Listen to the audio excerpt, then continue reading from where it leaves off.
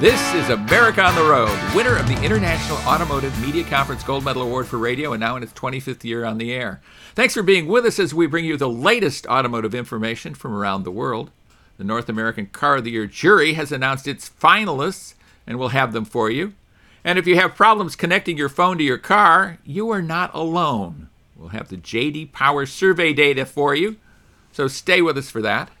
America on the Road is brought to you by Mercury Insurance and DrivingToday.com. If you're looking to save some money, you should switch to Mercury for your auto and home insurance. Californians save an average of $670 with Mercury, so imagine how much you could save. Get a quote today at MercuryInsurance.com. Hi, I'm Jack Nerad. With me is co-host Chris Teague. Chris is based at one end of the country. I am at the other one, and one thing we have in common is testing cars. Chris, so great to talk to you again. I hope things are going well for you. Things are going well, Jack, and one thing I can say that we don't have in common is the temperature, where I can say here in Maine, it's probably about half of what it is in your neck of the woods, if I'm not mistaken. Oh, it's a little cooler here. We get somewhat of a winter where I live. Not the winter that you have in Maine, certainly, but a little cooler. But we've noticed that. It was misty this morning when I walked the dog, so that's going on. Another thing we have going on is a great guest. Our special guest is Cooper Erickson. He is the Group Vice President of Product Planning and Strategy for Toyota here in North America. Really interesting guy. We had a chance to sit down with him just a day or so ago at the all-new, and talk about a bit about the all-new battery electric Toyota BZ4X, their new compact crossover, just announced. And we also talk with him about Toyota's plans for electrification going forward. It is fascinating stuff, because it isn't the pablum that some other manufacturers are putting out there. So stay with us for that. In the road test segment, Chris, what are you going to be talking about? I spent a week with the Ford Broncos, the first edition trim, so very excited to talk about that. Yeah, we've got some all-new cars that are quite interesting to talk about. I spent the better part of a week with the Hyundai Santa Cruz compact pickup truck.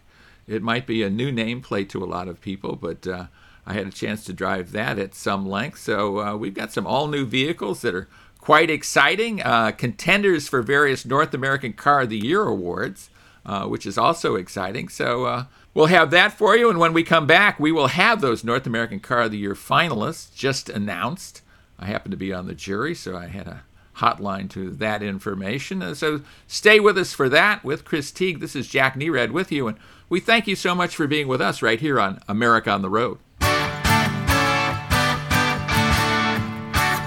Welcome back, everybody, to America on the Road with Chris Teague. Jack Nerad back with you, and we're so glad you're with us. We really do appreciate you listening to America on the Road. We have some, I think, very fascinating news for you, because we have the North American Car of the Year, Truck of the Year, and Utility of the Year finalists.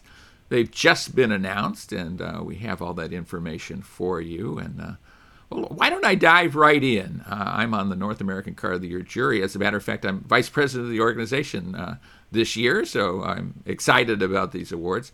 Let's dive into the North American Utility Vehicle of the Year awards, because one of the vehicles on this list will be tested in this show. It is the Ford Bronco, and Chris Teague, you were driving that this week, so that's an interesting addition to the list of finalists. The Genesis GV70 is another vehicle that we have tested recently, I think maybe in last week's show. Or certainly within the last month, we have tested the Genesis GV70. And then there is the all-electric Hyundai Ioniq 5. So that's the list of the three utility vehicles of the year. What's your take on that, Chris? I think it's interesting. So first of all, from both the Bronco and the other perspectives, is like new vehicles that hit the market, and they're able to hit the market with such composure. They're a fully formed product when they land. They do their job great. They do what they're advertised to do. So it's an exciting time for new vehicles. I think that as we move towards electrification, even sort of the last gasps of internal combustion engines, that's going to be an exciting time to watch. Well, it's interesting you say that, Chris, and I think you'll be interested in hearing the interview we did with Cooper Erickson about the electrification and whether it is indeed the last gasp of internal combustion engines, because I think that's going to happen well after I breathe my last gasp, but that is my take on that. Let's go back to the North American Truck of the Year finalists.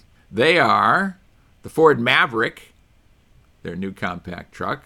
Another vehicle tested in this show, the Hyundai Santa Cruz, another compact pickup truck. We hadn't had any of those in years and years and years. Now we have two, and they're both finalists for North American Truck of the Year. And then an all-electric vehicle, the Rivian R1T. I'm curious about your reaction to these three vehicles, Chris. Well, it's not surprising that compact and smaller trucks are coming back. I mean, full-size and mid-size pickups are among the most popular vehicles here. Again, I will say that it's surprising and it's encouraging to see how nice the products are that have hit the market. The Rivian is especially interesting to me. I haven't driven one yet. I don't know if you have. I know a lot of people, journalists, have had the opportunity to drive one. But man, what a compelling product it is just out of the gate. So, I know that you guys are looking at this year or what's coming up for 2022, but it'll be exciting to see what Rivian does going forward. It's interesting that you say it's a compelling product, because I think in a lot of ways it is. And at the same time, I kind of scratch my head and go, who is the buyer for this truck? Who is the buyer for the $70, $80, maybe over $100,000 mid-size pickup truck that doesn't look all that pickup truck-like? It's not particularly macho, for example. I think it's a different buyer. We'll have to see, but that's going forward. Let me give you the finalists for North American Car of the Year. They are the Honda Civic, the all-new Honda Civic we have tested for 2022. The Volkswagen Golf, the Golf R and Golf GTI, essentially as an entry. Really fun to drive vehicles that I had a chance to drive recently. And then another fascinating vehicle from a startup company, the Lucid Air luxury all-electric sedan. What do you think, Chris? That's a broad cross section of vehicles. That's what I will say. The Air specifically, I mean, just the range numbers are insane. But you brought up the price in the last segment on Rivian. I think that's going to be a big question mark for me going forward. And they're kind of a small volume operation. Hopefully they grow. The Honda Civic is excellent for 2022, so no complaints there. But and it's interesting to see where the committee landed on these. But I'll be excited to find out who the actual car ends up being. Yeah, I will too. I'm one of only 50 voters. We never know until they are announced. So it will be fascinating. But here you have two very conventional cars, the Honda Civic and the Volkswagen Golf, about as conventional and mainstream as you can get. And then a car that's off in the stratosphere somewhere, the Lucid Air from a startup company, a fascinating tech. I had a chance to drive one at great length recently as they sold their first vehicles to consumers. So I had a chance to do that. So a fascinating bunch of stuff. Well, there's something else we promised you in the news, so let's get to that. And that is the J.D. Power Multimedia Quality and Satisfaction Study. And I'll tell you, what it found is people who have wireless Apple CarPlay and Android Auto, they have a lot of problems with that. So if you're having difficulty connecting up your wireless Apple CarPlay or Android Auto, you are certainly not alone in that. And I think that's something both you and I have experienced, isn't it, Chris? Yes, I agree. And, you've heard me pull the old man get off my porch routine a bunch of times here with wireless Apple CarPlay. The interesting thing is, and the J.D. Power study notes this, is that consumers are asking for these features. Consumers are not going to say demanding. People are probably not that mean about it, but the people want these features, then they get the features, and then quickly discover that A, they either don't think it worked like they thought it would be, or B, it doesn't work at all or period for them.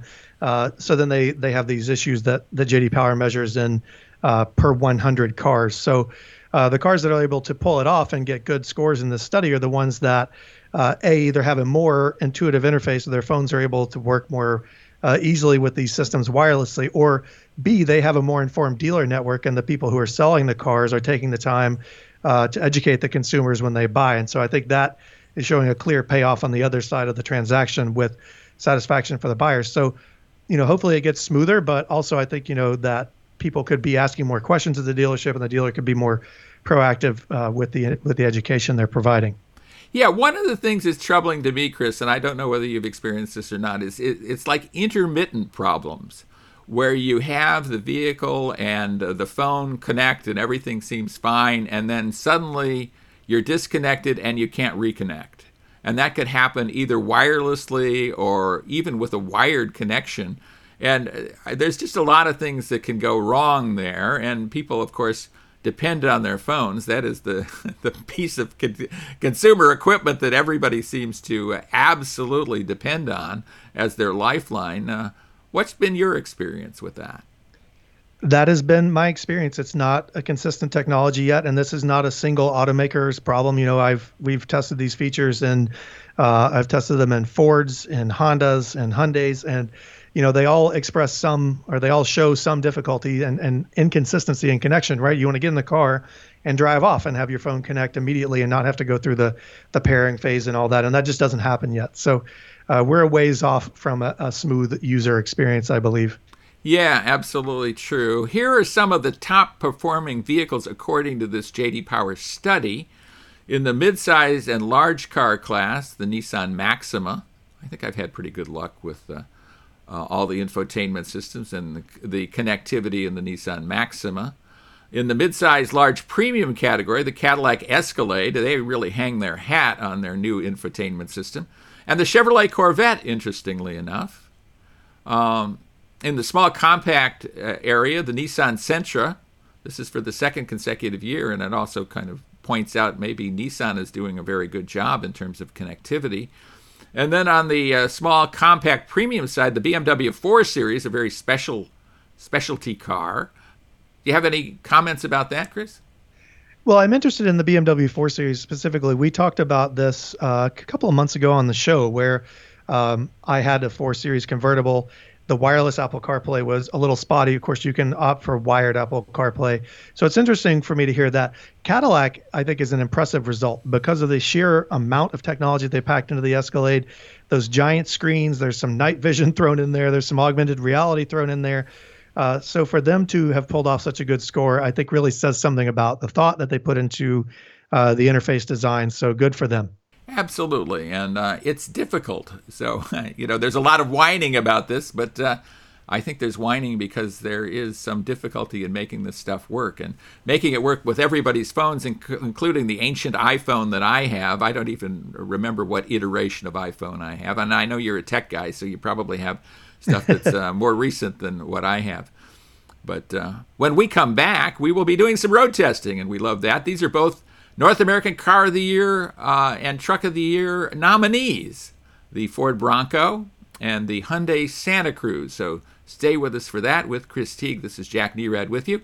And we're so glad you're with us right here on America on the Road. Stay with us. Welcome back, everybody, to America on the Road with Chris Teague, Jack Nerad with you, and it is road test time. And not only do we have road test vehicles, we have very prominent road test vehicles for you this week. They are both nominees in the North American Car, Truck, and Utility of the Year competition. The winners in that competition will be announced in January here. But Chris, you were testing the Ford Bronco, a vehicle we've talked about on the show a lot, I guess. Tell us a bit about it. Yeah, I finally got some wheel time with the Ford Bronco. I'm very, very excited about this. This is the larger of the two vehicles that Ford released, the Bronco Sport being the smaller crossover SUV. I tested the first edition model, which sold out pretty quickly after Ford's announcement when they opened the order bank. So you can no longer buy or order, I should say, a new first edition. You could try your luck at a dealership and may find some markups there. However, this vehicle has the upgraded twin turbocharged V6 engine. It's a 2.7 liter unit. I think it makes around 310 horsepower, 400 pound-feet of torque. The standard engine is a 4-cylinder. It's a 2.3 liter turbocharged engine, around 270 horsepower. And so I tested it with a 10-speed automatic transmission. There's a 7-speed manual offered here. And one thing, Jack, I want to get your feelings about. I'm testing a 2-door Bronco. I don't know if you've driven both the 2 and the 4.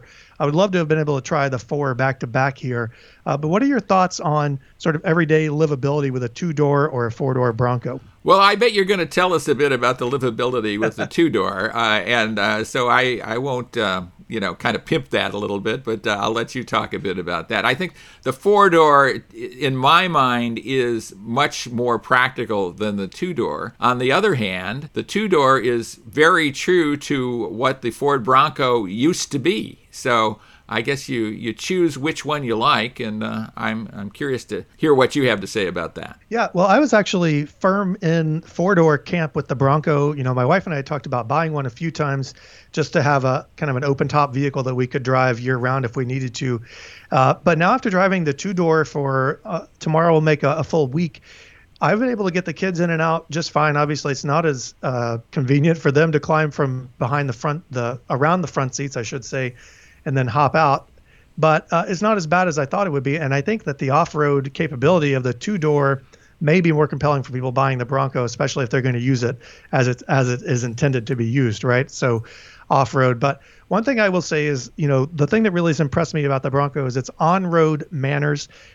People talk about how the Jeep Wrangler can feel a little bit jittery at times over broken pavement and whatnot. And I think a lot of this is due to the Bronco's large tires on this package, the first edition package. But the suspension, the independent rear suspension, is doing a great job at keeping the vehicle planted, making it feel predictable and confident on the road. So if you had to live with a Bronco as your only vehicle, which a lot of people couldn't afford to buy that, plus a weekend fun vehicle, you could do so without a huge trade-off in comfort. Inside the vehicle has Ford calls it Active X. It's not quite leather. It's not quite vinyl, so it's a very easily cleanable fabric on the upholstery. The first edition trim comes with the upgraded 12-inch touchscreen.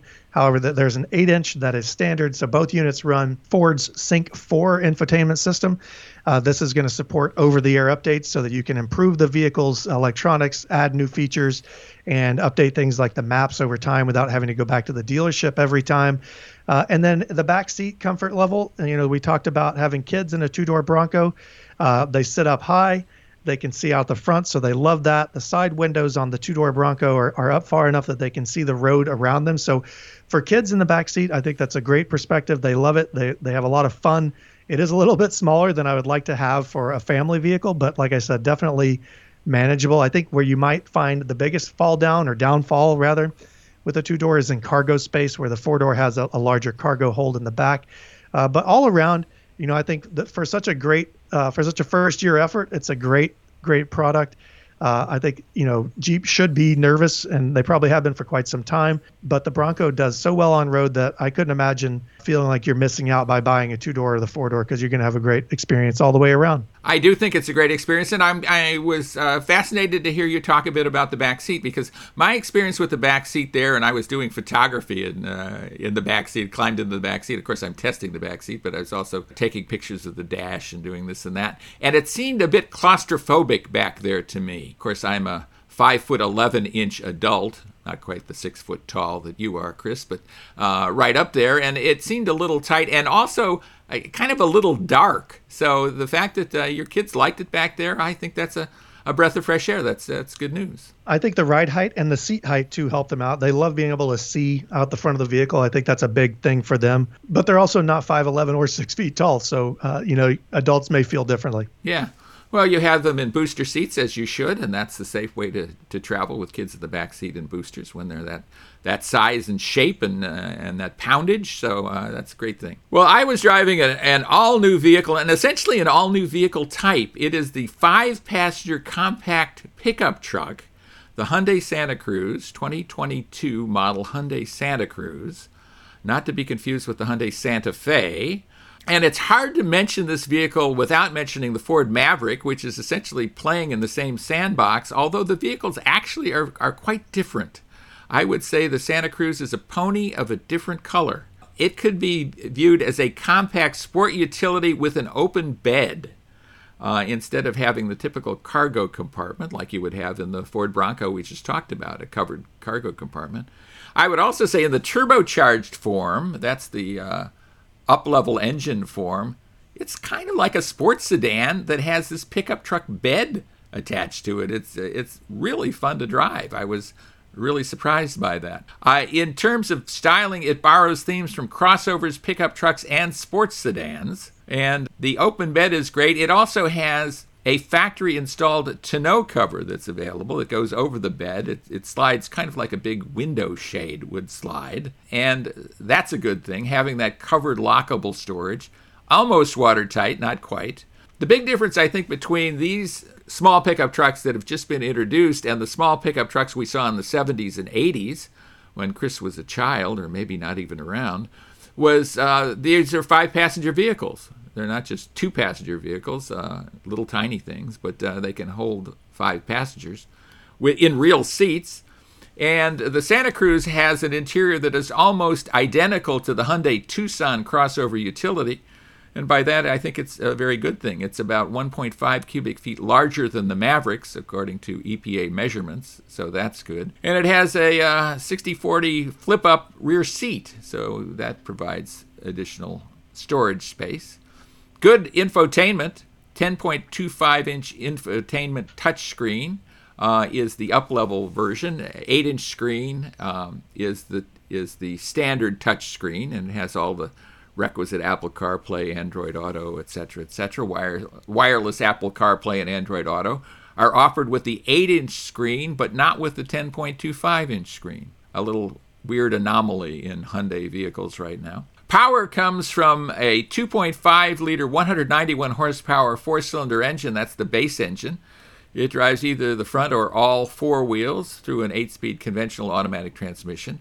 And then the up-level engine is a turbocharged 2.5-liter 4-cylinder that offers 281 horsepower.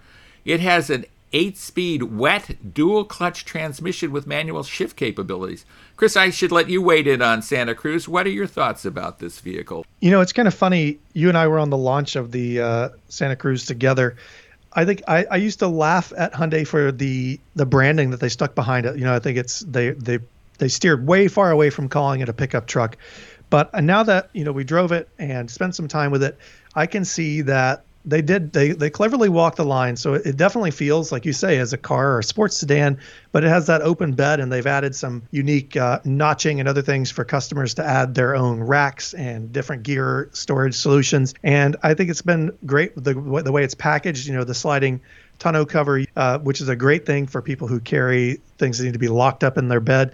And at the same time, you can throw your family in the front and go on a road trip, and you don't feel like you're missing out. You're not in a pickup truck. You're not even in like a rugged utility vehicle. You're in something that feels much more like a car. So I haven't driven the Maverick yet, but it'll be interesting to see, you know, how these two progress over time. If Ford or Hyundai decides, you know, maybe we need to add more capability and they lose some of the comfort, or whether they go more heavily towards the comfort side and cut some capability. But for now, I think they've hit a good balance, and I can't wait to see what happens next. Yeah, absolutely. And I think the Santa Cruz really kind of does it all in a lot of ways.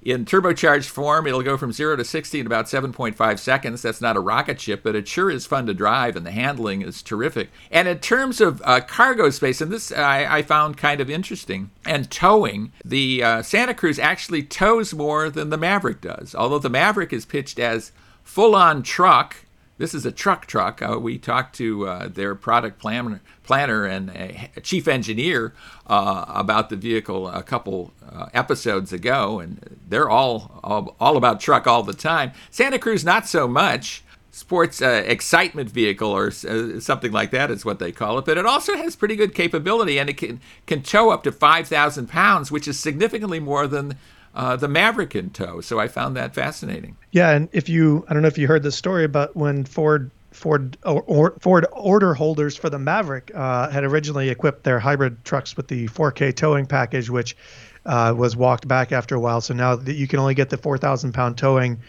with the full gas powertrain, which is the upgraded option. So be interesting to see. But good on Hyundai for such strong capability. Right. A little talk about pricing. It starts much more expensive, frankly, than the Maverick does at about $24,000. And then if you went all the way up to the top-level trim, you could have a Santa Cruz that cost you $40,000. So not inconsequential kind of pricing there. And again, I think pricier than the Ford Maverick, but in a lot of ways, a very different vehicle, and I think it's a fascinating addition to the whole automotive scene. So I'm glad to see that. We had, I think, 2 new vehicles on this show, the Ford Bronco and the Hyundai Santa Cruz, that are among the value leaders out there in this new wave of cars we're seeing. I totally agree. And when we come back, we will be speaking with Cooper Erickson.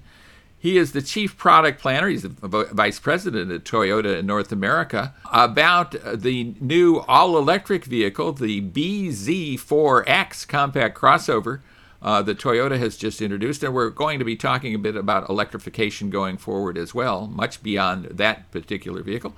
So stay with us for that with Chris Teague. This is Jack Nerad with you. And thanks so much for being with us on America on the Road. Stay with us for more of America on the Road. Welcome back, everybody, to America on the Road. Jack Nerad with you, and very exciting day here in Encinitas, California, and what a guest we have for you. Cooper Erickson is head of product for Toyota. So many things to talk about here. You've introduced a car, a battery electric vehicle. That's an important step for Toyota. Let's start with that, but there's a lot of things I want to dive into. Number one, thanks for being with us, Cooper. Tell us a bit about the car you've introduced here. Yeah, we just introduced the BZ4X. Which is a small SUV segment EV product. It's actually the third EV that we've launched. You know, we've had many people don't realize this, but with our first generation RAV4 1997, we had an EV, and then 2012 we had another RAV4 EV. So we've learned and grown with those experiences, and we're super excited about this product. It's got typical SUV functionality. Range is going to be very competitive, mid 200s. It's going to be front wheel drive, all wheel drive, our latest state of the art multimedia and safety technology. And it's really the first of what will be many to come, into the future EVs. And the BZ brand in and of itself is a new global brand, and it's beyond zero. BZ is, beyond zero, which is an idea that it's more than just zero emissions in the vehicle. It's the ownership experience and the lifestyle. And then the 4X is the size of the vehicle. So globally, there might be a 5 or a 3, and it'll be bigger or smaller, And the X is a crossover. So there could be a sedan that wouldn't have the X. The X is crossover. So that's the a lot quick of nomenclature to figure out. Yeah, right? Yeah, it is. I feel we maybe overcomplicated the BZ4X naming, but it makes sense when you learn about it. It makes sense globally, I'm sure, and I'm sure it makes sense to engineering types who have a hand in this, right? It strikes me that you're well positioned to do this vehicle, having done the previous RAV4 battery electrics, learned a lot, gone out of the market with those. The leader in crossover SUVs, certainly the RAV4, one of the most popular vehicles, the most popular other than trucks. How does that set you up for success with BZ4X? Yeah, well, you're right. If there's a segment we're going to go into first, it makes a lot of sense to be in this small SUV segment. The RAV4 has had so much success. We have a lot of customers coming in looking for that type of a vehicle. It's a huge segment in the U.S. market. So it makes sense to have a vehicle that competes in that segment. And, the broader story of electrification, we've been moving really fast. We've been doing hybrids for 20 years, but the last couple of years, the acceptance and demand for hybrid has really increased, and we've seen that with RAV4, both with the Prime plug-in hybrid and the regular hybrid. Our volume has gone up a lot, and we can't keep up with demand. So another electrified option within that competitive set, we think is going to be really beneficial to us and meet the customer's needs, which is the most important thing. Yeah, absolutely. And that's what Toyota has done forever and ever, and it seems to work, doesn't it? Let's talk a bit about hybrids. You were an environmental leader, you being Toyota. Absolutely. The golden child of environmentalism, the greenest corporation out there. And now it seems like there is an element that is not seeing hybrids as being part of the solution, but actually being part of the problem. Talk about that, would you? And I think you breathed some fresh air into this on this whole issue, because there's other ways to skin the cat, aren't there? So yeah. Well, about that. It's a really intriguing time to be in the automobile business. And Toyota's been pretty consistent for decades in our ambition to reduce greenhouse gas emissions. We were investing in hydrogen and hybrid when gas was $1 a gallon and people weren't talking about this stuff. We've been passionate about this, and frankly, things have changed recently. And it's more top of mind for consumers. It's more top of mind for investors, for OEMs, And so there's more attention being paid to it. But one of the things we've been so consistent with is we don't really go out and give specifics about our plans that are 5 and 10 and years down the road. We focus on what we have today to sell to our consumers, and behind the scenes we're doing a tremendous amount of research and development trying to figure out the best path to take. But recently OEMs have been really aggressive in making claims about 2030 and 2035. And they're doing it for whatever purpose that serves them. That's great. Not maybe they're doing an IPO, for example. Well, who knows? I'm not going to get into why. The bottom line is that's not something we do. So I think, unfortunately, there's a perception with some that because we're not talking about these things way off into the future, that we're actually we're not looking at ourselves as part of the solution and working really hard and fast. Is there the perception, too, that anything that uses combustion is bad? That any CO2 released into the atmosphere is bad, and thus a hybrid is releasing CO2 when it's using its ICE, its internal combustion engine. Yeah. What's your take on all that? Recently I heard an expression, don't let perfect be the enemy of good. And the reality is our hybrid technology has done more for the environment than all EVs ever sold in the history of our country and the world combined. We've sold over 18 million hybrids, and that greenhouse gas benefit is equal to about 5.5 million EV sales. So forget about EV or hybrid. We have done for the environment the equivalent of 5.5 million EV sales. And that's super important because batteries don't grow on trees. It requires a lot of effort and frankly environmental impact to create a battery. So if we would have turned those 18 million hybrids into EVs for the same battery resources, you can only build 260,000 EVs. So for the price of 260,000 EVs, we impacted the environment the same as 5.5 million EVs. The bottom line is customers have to buy things in volume for it to have an impact on the environment. You can build a shiny project that sits in the corner that you only sell a few of. And make big claims. And make big. It has no impact on the real environment. Giving people an affordable alternative to a gas-guzzling vehicle that's a hybrid that they can actually pay for and use for a long time, that's a real benefit to the environment. So we're proud of our record, and it's too bad that people don't view us like that anymore.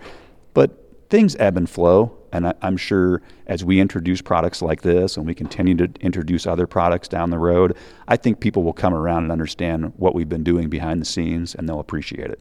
Well, you've talked a bit about 4 pillars, 4 different kind of powertrain choices that are all green choices. They're just a variety of green, right? And offering that portfolio as opposed to a one-trick pony solution. Talk a bit about that. Let our listeners know what you were saying about that. Yeah, so again, you have to create something that is widely used in order for it to have an impact on the environment. So right now, that's a hybrid for us. Dramatic reduction in greenhouse gas, improvement in fuel economy, and the value now over 4 generations of building hybrids, we've gotten the cost and the price and the performance to a point where customers can really afford it. But then we have people that want to drive EVs more. So we have a plug-in hybrid. And the plug-in hybrid, maybe you get 30, 40 miles on EV only, which satisfies the commuting of pretty much every customer. I mean, the average commuting is, 20, 30 miles a day. So a lot of people in their daily life almost never go to the gas station, only need to go to the gas station maybe occasionally. The plug-in hybrid is beautiful because it allows somebody to run most of their errands and live their life on EV only. But yet when it's time to go on the summer vacation or tow the boat or, take a trip with the kids to see the grandparents, you can get on the road and there's no compromise. You fill it up, you go 600 miles on a tank of gas and no problem. So hybrid has a role, plug-in hybrid has a role, but EV also has a role that we're getting into now. EV is great for commuting, short distances, maybe not so good for a cross-country, road trip. And by this, we're talking about battery electrics. Battery electrics, battery electrics. Right. The infrastructure can be challenging, but that's going to be improving. But the bottom line is it takes a long time to charge a battery. And, best case, if you find the DC, it's 30 minutes to an hour, but the average time is closer to 10 hours, if you plug it into a level 2. Right.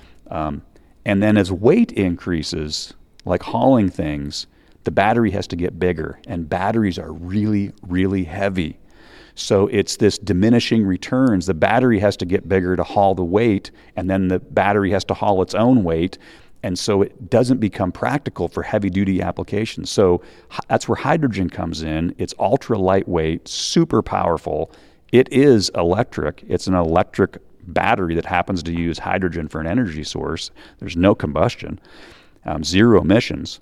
And that's ideal for heavy-duty truck applications because of its capability to run 24 hours a day. So again, it's a portfolio approach. They each have their needs. There is no one solution for every customer. So we have to keep our options open and respond to customer demand as those individual markets expand. Yeah, and as the BZ comes into the market, you're going to have an example in the marketplace of each of those technologies. And here's a key question, I think. How concerned are you about government prescribing a single solution? Well, that's a great question. The reality is the massive investment needed to achieve a carbon neutrality future you can't get around the fact this is a massive investment for everybody. We're all going to pay for this. Now, there's a benefit to us paying for it.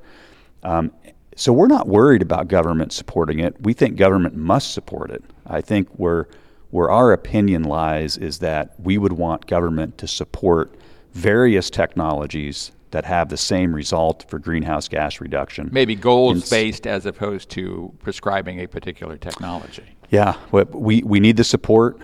Even supporting one technology is probably better than supporting none. But it would be our desire to have hydrogen, plug-in hybrid, battery electric vehicles, and even hybrid recognized as a benefit. What do you think the landscape is going to look like in 5-7 years? There's a lot of talk about 2030, so maybe let's take 2030. What is the mix going to be? What's your best prediction about what that's going to look like for the average consumer out there? And when they go into the showroom, what are they going to be choosing among? Yeah, that's a great question. I'll give you a couple different timelines. So first of all, it's hard to predict the future. If we went back 2 or 3 years. That's your job. Yeah, and that's why we don't make a lot of predictions. If you go back 2 or 3 years and ask somebody that same question, the results would be dramatically different than they are today. So, right now there are 20 BEV nameplates on sale in the U.S. Battery electric vehicles. And we're tracking another 100 that will be in market by around 2025. Now, I think there's only like 250 total nameplates in the industry. So the number of EVs are going to be going up dramatically by 2025.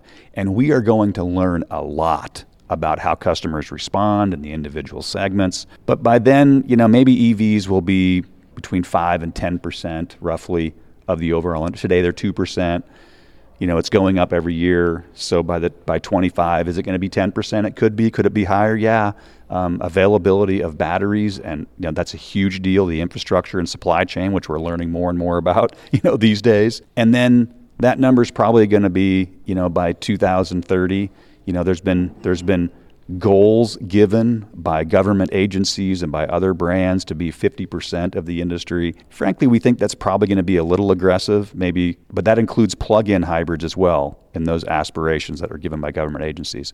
So probably 30% BEV could be the industry. We'll be around that same number. Our plan is to be around 20-ish% battery electric right now, but 80% electrified.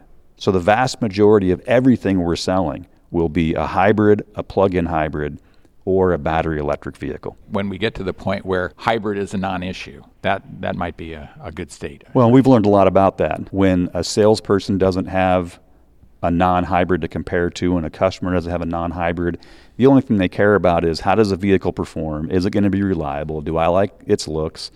Is it affordable? We've learned with Venza. We've learned with RAV4. We've learned with Sienna. You put a competitive product out there. If it's a hybrid, it's actually turning aspirational. People are starting to recognize that. But The Sienna has been a huge success. It's the number one volume minivan in the automotive industry today, gobbling up tons of market share and far exceeding our expectations.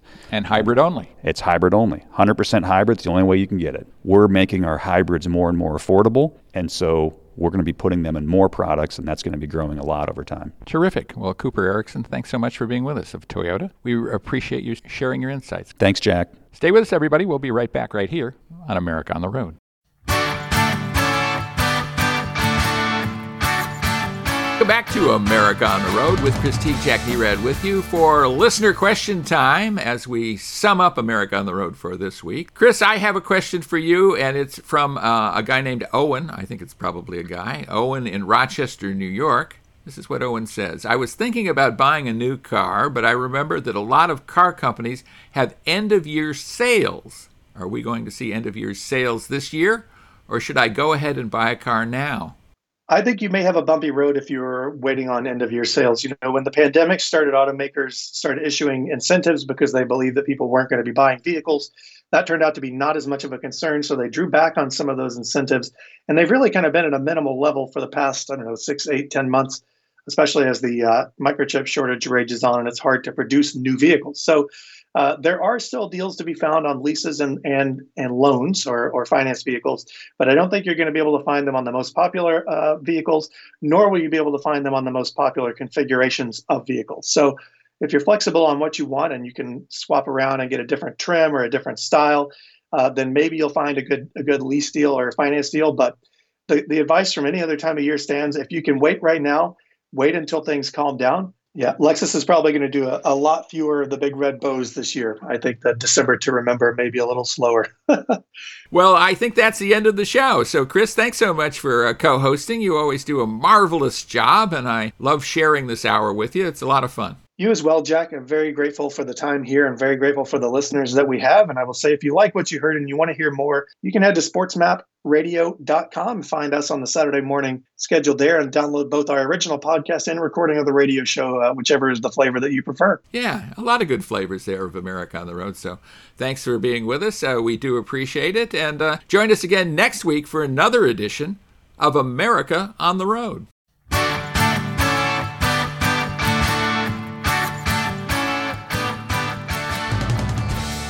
America on the Road is brought to you by Mercury Insurance and DrivingToday.com. If you're looking to save some money, you should switch to Mercury for your auto and home insurance.